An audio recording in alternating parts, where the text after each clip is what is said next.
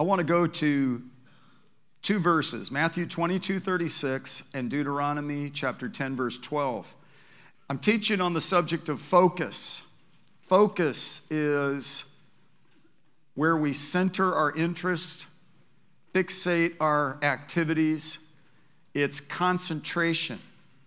You know, today we're paying attention to the call to not forsake assembly, which is the habit of some. We are engaging and centering. This is a prioritization right now to go with God and seek first His kingdom and His righteousness.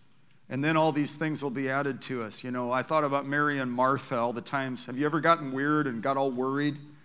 Mary and Martha, Jesus was invited into their home and they served him a meal. And he was in this moment where he was preaching and speaking. And Martha was upset with Mary for not helping with the cleaning and the dishes and the hospitality. And Jesus said, Martha, Martha, you're worried and distracted about so many things. He said, now Mary's chosen the good part. She's sitting at the Lord's feet listening to His word. You know, the dishes can wait. Everybody say the dishes can wait. We know it's good to be tidy. It's important to clean the dishes and that kind of thing. But sometimes one thing is priority over another thing. You know, for example, Patsy said to me yesterday, you know, we're so engaged in so many people's lives. And I said, yeah, but it's God first, and then people, then time, then money. Planning is important, but sometimes, you know, you just have to be available to the Holy Spirit. We had a wonderful day I felt like it was a 42-hour day in a 24-hour period. Have you ever had those days? Sometimes they feel blasé and dry, but you know, sometimes God has days where, you know, if we'll really focus and we'll really pay attention, we'll learn some things. We'll gain some ground. What a day, what a difference a day can make. A day of salvation, a day of healing, a day of revelation. I remember the day I got saved. You remember the day you got saved? That was a big day, you know, and teach us to number our days, you know, and to make the most of our time. So I think this is a good way to start. Father, I pray you will be with my mouth and help me to flow in the contours of the prophetic thing you want me to say today. In Jesus' name. Everybody say focus. It's the centering and prioritization on God and on the life of faith that we're to live as believers. It's a purposeful commitment to the goals that are primary, that God has set before us. So in the book of Matthew, the 22nd chapter and the 36th verse, an observant Jewish guy asked Jesus, the teacher, which is the great commandment in the law? What a good question. He goes, Rabbi, Rabbi. I acknowledge, you know, the very fact that he's out calling him master or teacher means he's respectful. And he said, teacher, which is the great commandment in the law? And, you know, the Jews had the 10 commandments, but then they had, 613 laws. And I've been around and had the privilege of interacting often with highly observant Orthodox Jewish people. And I owe my life to them because salvation came through the Jews. Jesus is fully Jewish. Isaiah is Jewish. Paul the Apostle, Jewish. They're all Jewish. So that's why anti-Semitism is such a horror, because they're God's people. And to be anti-God's people is actually heinous if you think about it. That's where it comes from. It comes from Satan. But this guy understood the laws, and he was trying to figure out, what's the most important thing? What's my focus to be on? What's the big deal? I'm a man, and I just want to bottom line figure things out. I want to get to the bottom line. Let's cut through the superfluous. Let's get to the bottom line. Bottom line it for me. Bold, italicize it. Put an asterisk next to it. Bottom line it. Keep it on one page. Keep it simple. Keep it real. And he says, what is the most and the greatest and the highest and the best, most significant target here? And Jesus, he said to him, you shall love the Lord your God with all your heart, with all your soul, with all your mind. This is the great and foremost commandment. And the second is like it. You shall love your neighbor as yourself. On these two commandments depend the whole law and prophets. All the 613 other laws, all the 10 commandments, all that they embody, no idols, no false witness, no coveting, no adultery, and so forth, all are distilled If you're going to love God, you're not going to do that stuff. If you're going to make him your priority, you're going to make him your central focus through your lifespan, it's a good way to live.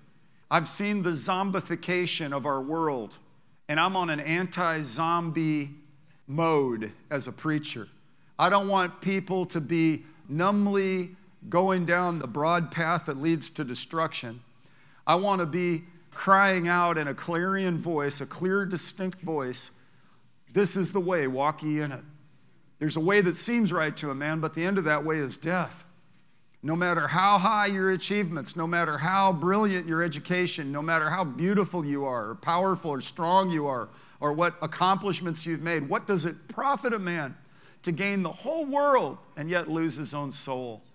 The soul of a person is so singularly important to the Lord that he insisted he would send his only begotten Son that was different than any other human, fully God and fully man, who would come in an intervention to seek and save lost souls.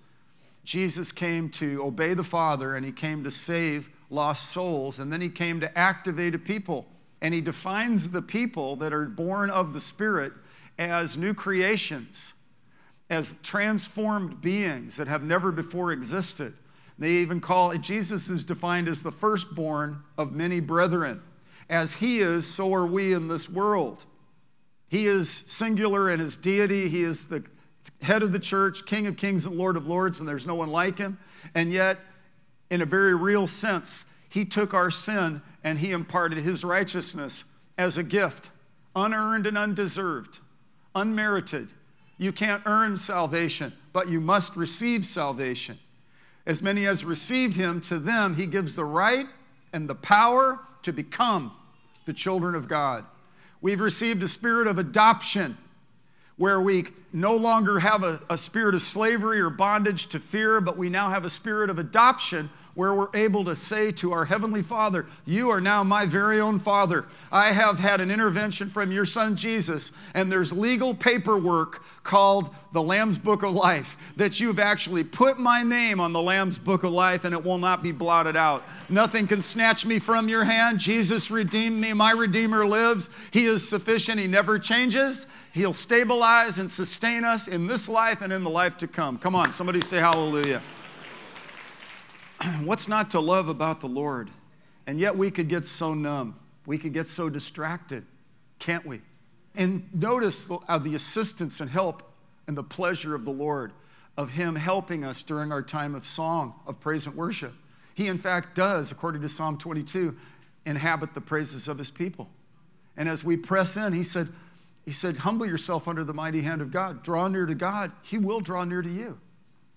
Resist the devil and he'll flee from you. And when we draw near to God, he'll show up. He's present right now. And whether you sense his presence or not really makes no difference. It's helpful. You know, my emotions have been impacted. I was standing over here and I sensed the power of God in an unusual level, and it was wonderful. But it's not the basis of my Christian life. The basis of my Christian life is that book right there, the Word of God. It's forever settled in heaven. You search the scriptures to find eternal life, but I'm telling you, Jesus is the living Word. And as you go to the Genesis to Revelation, as we read Matthew, and some of the final words of Jesus, you shall love the Lord your God with all your heart, soul, mind, and strength. You shall love your neighbor as yourself. I mean, this is revolutionary. This is what the early church had packed as the forefront of their focus. And as they engaged with their other Jewish comrades and the Gentiles that they were called to reach, they had such a profound impact during the disturbed time of the rise and fall of the Roman Empire, of the bondage of the legalistic wheezing and the bloatedness of the Jewish faith at the time, of how the idolatry wasn't satisfying people, the hedonism wasn't satisfying people amongst the nations, and how the hard taskmaster of trying to comply with all the 613 laws was so burdensome. That's why the guy said, could you just bottom line what I'm supposed to do? Love the Lord your God. Put him first. Have a relationship with him. Fellowship with him. Connect with him. Give to him. Serve him. And then how can you say you love the Lord? 1 John chapter 4, verse 19 and 20. We love because he first loved us. And how can you say you love the Lord if you don't love one another? So we don't get off the hook here. It has to be practical. Not only is it authentic in its origin, it has to be practical in its carrying out. How do you love the Lord? How do you follow through on this? In fact, Ephesians 5th chapter in the 10th verse says that we're always trying to learn what is pleasing to the Lord.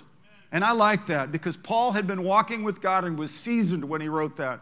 And he wrote it to the Ephesian church that was doing pretty good. And he was saying, listen, man, we're always trying to learn what is pleasing to the Lord. And we know immediately faith pleases God. We know loyalty pleases God. We know obedience pleases God. But I want to go to kind of a summary that Moses spoke to the children of Israel. And for that matter, throughout the Bible, it's repeated and is a standard. So I want to use Deuteronomy chapter 10, verse 12 through 13 to give you line upon line, precept upon precept, okay? I've already shared love God and love your neighbor as yourself. How many of you can get a hold of that? Easier said than done, but we can do it. We're loving God right now, right? What's not to love about him? He's so wonderful and lovely. He's beautiful. And then we love our neighbor as ourselves. Some of us have so much self-loathing. That's why we spend a lifetime in insecurity trying to prove ourselves, and we become very obnoxious. So we've got to learn to crucify that stuff and overcome that stuff, always trying to learn what is pleasing to the Lord. And we have to love our neighbor as ourselves. It says this, what does the Lord, chapter 10, verse 12 through 13 of Deuteronomy. Now, Israel, what does the Lord your God require from you? This is Moses speaking to ancient Israel, and for that matter, God speaking to us. But to fear the Lord your God, to walk in all his ways, and to love him, and to serve the Lord your God with all your heart and with all your soul, and to keep the Lord's commandments and his statutes, which I am commanding you today for your good. For your good. Something about this. God has our best interest at heart. It's for your good. Say this with me. It's for my good. Dare we believe that? I saw a billboard out on a highway. God's not mad at you. God poured out his wrath on Jesus Christ. And when you call upon his name, you're not destined for wrath. It's amazing that God loves you with an everlasting love. He's proven it with Jesus. I'm not making up a candy-coated, sugar-coated, cheap gospel. It cost Jesus everything. There was nothing cheap about it. And there's no candy on this. This is straight. God loves you and has value on you and proved it by having Jesus suffer and die on the cross. Read Isaiah 53. He was wounded for our transgressions. He was bruised for our healing. The chastisement of our peace was upon him, and by his stripes we are healed. Whatever systems or have a difficulty in your body, I'm trusting God for healing on your body. Listen, I've been healed so many times. I've been delivered so many times. I've had personal experience that corroborates the evidence of the Scripture. First and foremost, I have the witness of the Scripture. I have the witness of the history of what Jesus has done since the Scripture's written and what he's worked throughout the nations of the generations before me. And I have my own personal testimonies of God overcoming my foolishness and forgiving me. When I fell, he picked me back up. When I sinned, he forgave me. When I was tempted, he delivered me and helped me and put a caution, guarded my mouth, helped me to not say what I ultimately worked out in my head. You know, all these times you are in a situation, oh, I wish I'd have given him a piece of my mind. I thought this all out later on. You know, God delivered you from that thought process. You know, if you had said all that stuff, you might have sounded like a district attorney or something, but you'd have spent 10 or 15 years trying to recover from your damage. God delivered you from being a doofus. Who in here could say, my testimony is God has delivered me from being a doofus? Thank God for that. Thank God for that. So we see here targets of focus. And the first one is really interesting. The Lord, fear the Lord, your God. The fear of the Lord is to hate evil, and the fear of the Lord is the beginning of knowledge. What is the fear of the Lord? We know that God's not given us a spirit of fear. So is there some conflict in the verbiage here? What does God want us to be paranoid and terrified of him? Of course not. God does not want us to be flippant about him. First and foremost, this term, fear the Lord, means reverence, respect, honor, attention, focus, prioritization. God, you're important to me. The psalmist said, I have set the Lord continually before me. Because he is at my right hand, I shall not be moved. I got up in the dark. I prayed this morning, devotional first. Before I became Pastor Jeff, I was Christian, Jeff Perry, fellowshipping with God, because nothing can substitute for that. And I have to flow like you do. I'm not exempt from the responsibility to learn line upon line and discipline myself for the purpose of godliness. And, it's apart from my gift, and I'm a Christian. I was a Christian before. I'll be a Christian when there's no need for all this stuff, because I'm going on for eternity with Jesus, and we're going to have good worship services in heaven. Like what we just had. Guys, that was good. Heaven was alert, and we're alert, and we're lining up. We're going to see days of heaven on earth. Hallelujah. And so that's why we're getting focused. And reverence is, God, I just want to acknowledge you. I love Proverbs 3. It says, in all your ways acknowledge him, and he will direct your paths. So acknowledgement is, God, I don't want to be ignoring you. Smith Wigglesworth said, if you go 15 minutes without thinking about Jesus, you're backslidden. Well, I don't know if that's a true ironclad rule. I don't know. I think he was kind of persnickety, but I think I get what he means. Keep our eyes on him. I read a little bit in my devotional of Colossians chapter 3, verse 1 and 2. And I want you to hold the page on Deuteronomy, but we'll look up at Colossians chapter 3, verse 1 and 2, because, again, Paul is speaking to the young church in Colossae. And he says, hey, if you've then been risen, therefore, if you've been raised up with Christ, how many of you have been raised up with Christ? You've been saved, okay? Don't stop there. Keep seeking, keep knocking, keep asking, keep on keeping on. The things above, where Christ is, seated at the right hand of God. Set your mind, I might as well say, focus upon the things above, not the things that are on your HD TV. Focus on the things that are not on your phone. My little Trent, the little 11-month-old baby, is going. It's like, next phone I buy, I'm going to just have to get it out of the box and have him show me how to use it. It's freaky. Set your affection on things above is intentional. One of the favorite ideas I found in the prototype church of Acts chapter 2, they were all filled with the Holy Spirit.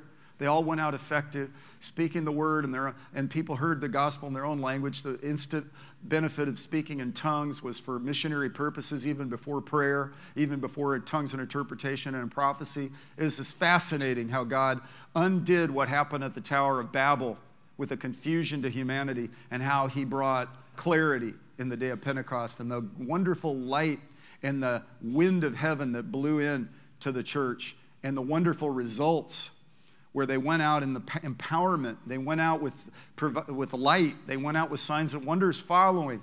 They didn't exert it. It was a marvelous thing. It wasn't overly organized. It wasn't putrefied. It wasn't all layered up with a bunch of layers of having been painted over and over again for each decade of style. It was what it was. It was original. It was fresh. And filled with the Holy Spirit, they went out energized. They had their eyes fixed on him. They had expectation. They went out believing that something could happen in the lives of the people they contacted. They saw the downtrodden and they lifted them. They saw the hurting and they helped them. They saw the lost and they sowed the truth into their lives. And that's what I want to see happen in our case here, And it happens from this. In Acts chapter 2, it says something so telling. It's similar to Colossians 3, 1 and 2. They were continually devoting themselves. They were continually devoting themselves. They were continually devoting themselves. I talked to some Krishna guys in the 70s, and they said we're devotees. And I said, it's not my vernacular. And then it's devotion. I understand devotion a little bit. It's dedication. It's focus. It's 100% commitment. Well, in the early church, they devoted themselves to the apostles' teaching, to fellowship, to breaking of bread, and to prayer. They devoted themselves. They leaned toward it. It was intentional. They used their volitional, decisional free will that God had gifted them with, and they yielded to and leaned toward God. And what happened immediately in the next verse was there was a great awe, a sense of awe. Our God is an awesome God. Awesome. We use the word to describe pizza. We use that word to describe, you did to describe my necktie or not. But we overuse that word. But it really, at the end of the day, our culture and our generation needs to be awestruck with something that's so compelling. And I'm telling you, it's packaged in your earth suit. You are fearfully and wonderfully made. God has dedicated something to you called a ministry of reconciliation. You have a power in your life to pray, and that his ears are inclined to your prayer. People tell me, Pastor Jeff, I've been praying for you. I'm telling you, it's not a passing little cliche thing, a throwaway thing. It's like, thank you. Thank you. I remember when Robert Schuller banged his head, had some sort of hemorrhage in Europe when he was preaching. Getting into a car, he banged his head on the side of the car door or something, and was in a terrible place. And I remember he got up on the hour of power, and he said, broke down, he started crying. Thank you for whoever interceded for me. Thank you for praying for me. And he started crying. And I'm telling you, I noticed a shift in his ministry after that. I mean, he was being ridiculed for being too watered down and all this stuff. I met him. The guy was on fire for God. He had a heavy anointing on his life. He came and visited us and wanted to help us. He was very sweet. I got to spend a little bit of time with him a couple of times. Hallelujah. He led one of my friends to the Lord without me knowing it. The guy secretly watched his show. Up into his 90s, he was hard and crusty. He got saved before he died, and he watched that man's show. So you want to ridicule him or Joel or anybody else, you go ahead and ridicule all day. But thank God the word doesn't return empty.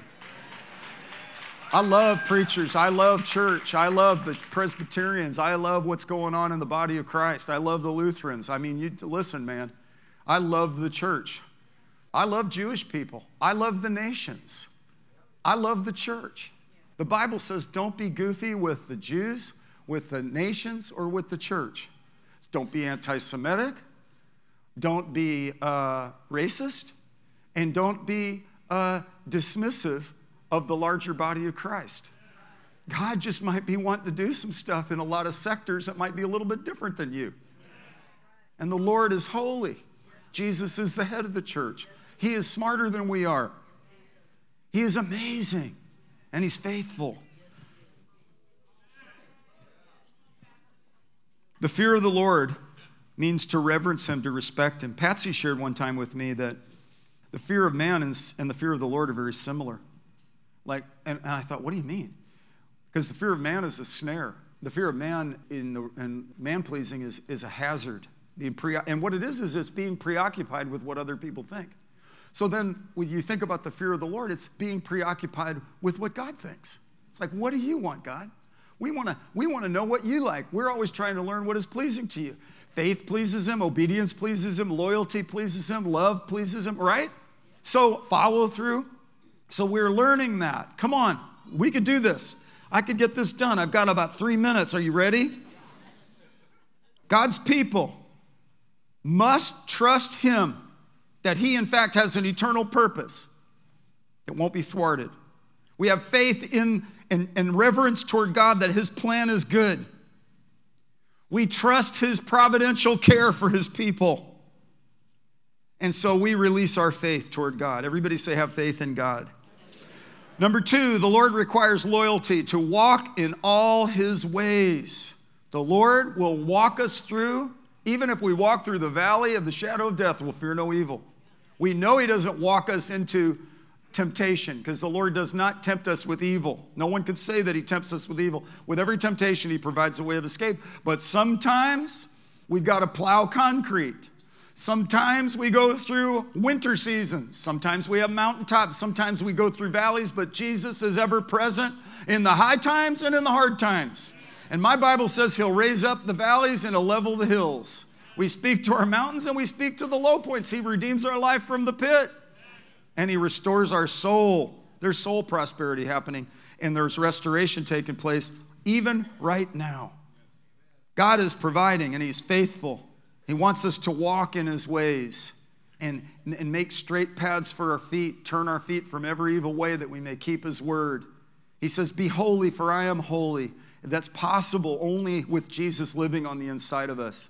He gives us these impossible to walk through responsibilities, but yet he gets on the inside of us and he is at work in us both to will and to do of his good pleasure. That's how we work out our salvation with fear and trembling. We're at our best when we understand how big and great God is, and when he calls us to love him, it's because he first loved us. And the love of God is shed abroad in our hearts. Say this with me: I can do this. I can do all things through Christ who strengthens me. Philippians 4:13. This requires love. The Lord requires that his people walk the love walk and love him supremely. Let's get back to our first love. And I don't think it stimulates some sort of sentimentality or idealizing the beginnings of things. But I do think, I don't want to confuse a honeymoon period with the full sustainability of a relationship, but I do think we can have a romance with God of deep affection and deep respect as our Heavenly Father. He's a wonderful, beautiful, holy God, and we can love him. And I think about Gary Chapman. I think he's a Baptist, actually. 1992, year before the flood, he came out with a book, 5 Love Languages. Anybody familiar with it? And he talked about, and they're not the order of importance, but expression of love, giving and receiving gifts, giving and receiving quality time, number 2. Number 3, words of affirmation. Number 4, acts of service. Number 5, physical touch. One time I saw this outline and I thought, this is good for human relationships, to identify what my kids, my wife, people around me, what jazzes them, so I could kind of speak their dialect. I know a lot of people who have married people of other cultures from other countries, and there's a culture shock. It's different. And particularly language, where we share the same language, Australia, South Africa, Britain, America. Even though people speak English, there are vast, vast differences in culture, vastly different. So we've got to learn, and we come into the church, we get saved, people get married, and then it's like, wait a minute, what did I get myself into? Like, say I was a hugger, physical touch. I would hug Patsy, and she would just stand there and look at me. And I've won her over finally. And then when Trent came along, this little 11-month-old, he's like reaching out. His first words are, "I love you." I know, man. He said, "Mama, Dada," and then he says, "Rah, rah, rah." Sometimes he will say, "Rah, rah, rah, rah, rah." So he says it a few times. Maybe very much, maybe a whole lot, maybe the most. It's the first sentence. But I think we just exhibited words of affirmation unto the Lord, entering in with praise and thanksgiving. I think we can exhibit acts of service by corresponding action. Faith without works is dead. And so I think we're called to be doers of the word, and that's a way we follow through, so it's not theoretical overphrasing, it's practical application. By your good works, you'll put to silence the ignorance of foolish men. This is a revolutionary moment for the church to get out of the box and get out of the boat and get out on the water in faith and walk these things out. And who can harm you if you prove zealous for what is good? So, loving God more than anything else. And Patsy said, "I love God more than I love you." And I'm okay with that. It's not offensive to me. I want that. That's centering. Some people love pleasure, wealth, power, and other things. But God wants us to make him our central priority. And the way we could do that is just start our day, turn on the light, read a devotional, get a cup of coffee or tea or water or whatever, and just begin to minister to the Lord. Thank you, Father, that you're my Father. God, I appreciate what Jesus has done for me. Here am I, Lord. And that's the next point. The Lord requires service. He requires action. To serve the Lord your God. When people have faith in God and they walk in his ways and they develop a love relationship with him and make him supreme in their lives with central focus, you'll notice there's a desire to serve him. The very best of our abilities with our knowledge and our gifts, our creativity, our energies. God, here I am, use me. Here I am, God, I yield to you. The hungry are to be fed. The thirsty must have water. The sorrowing should be comforted. Strangers need to be acknowledged. The sick need healing and helping hand. Prisoners need to be encouraged. The sinners need to be saved. The field is ripe for harvest. Sadly, the reapers and harvesters are few. But I'm praying the Lord of the harvest will thrust forth laborers out of this place that are on fire for Jesus. Lastly, the Lord requires obedience more than sacrifice. He said to keep the commandments of the Lord. And what did Jesus' bottom line? Love God with all your heart. Love your neighbor as yourself. There will be a pop quiz on some of this.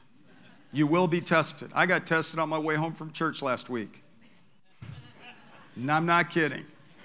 It was vividly real. And I could hear this little voice in my own voice say, love your neighbor as yourself. Say this with me. I love God with all my heart, with all my soul, with all my mind, with all my strength. Okay, now take a deep breath. And I love my neighbor as I love myself. The self-love aspect is nothing like the vanity and self-centered absorption of the world. Instead, it's just correct esteem of the value God places on His church, on His Christian, on the people. The Bible says how costly are the death of God's saints. I'm on a mission to pray you out of sickness so you live out your days because you're developing, you've evolved as a person, as a Christian, you're different, you're developing. My Bible says you go from glory to glory and from faith to faith. So I take issue when I hear that you're battling symptoms or dealing with situations. And I'm believing, God, you're going to live and not die and declare the works of the Lord. And I'm believing you're going to live out your days. And listen, if you've been depressed or that kind of thing, that's from the enemy. Okay? He tries to get you down. But Jesus is the glory and the lifter of our heads. Let's lift up our hands. Lift up the hands that hang down. Take a big deep breath and I say, I believe, I receive God's favor into every area of my life. I love Him because He first loved me. My Christian life is my focus. I'm getting on fire, filled with the Holy Spirit. The Word is becoming real for me. Signs and wonders are following me. I believe for divine appointments, promptings in prayer, messages to give to people, inspired utterance, supernatural vision, divine thinking. I set my affections on the things above and not on the things on this earth. Jesus is Lord of my life. I love Him very much, more than anything or anybody. And I'm walking this thing out with my friends all the way to the end because God's grace is sufficient. Amen.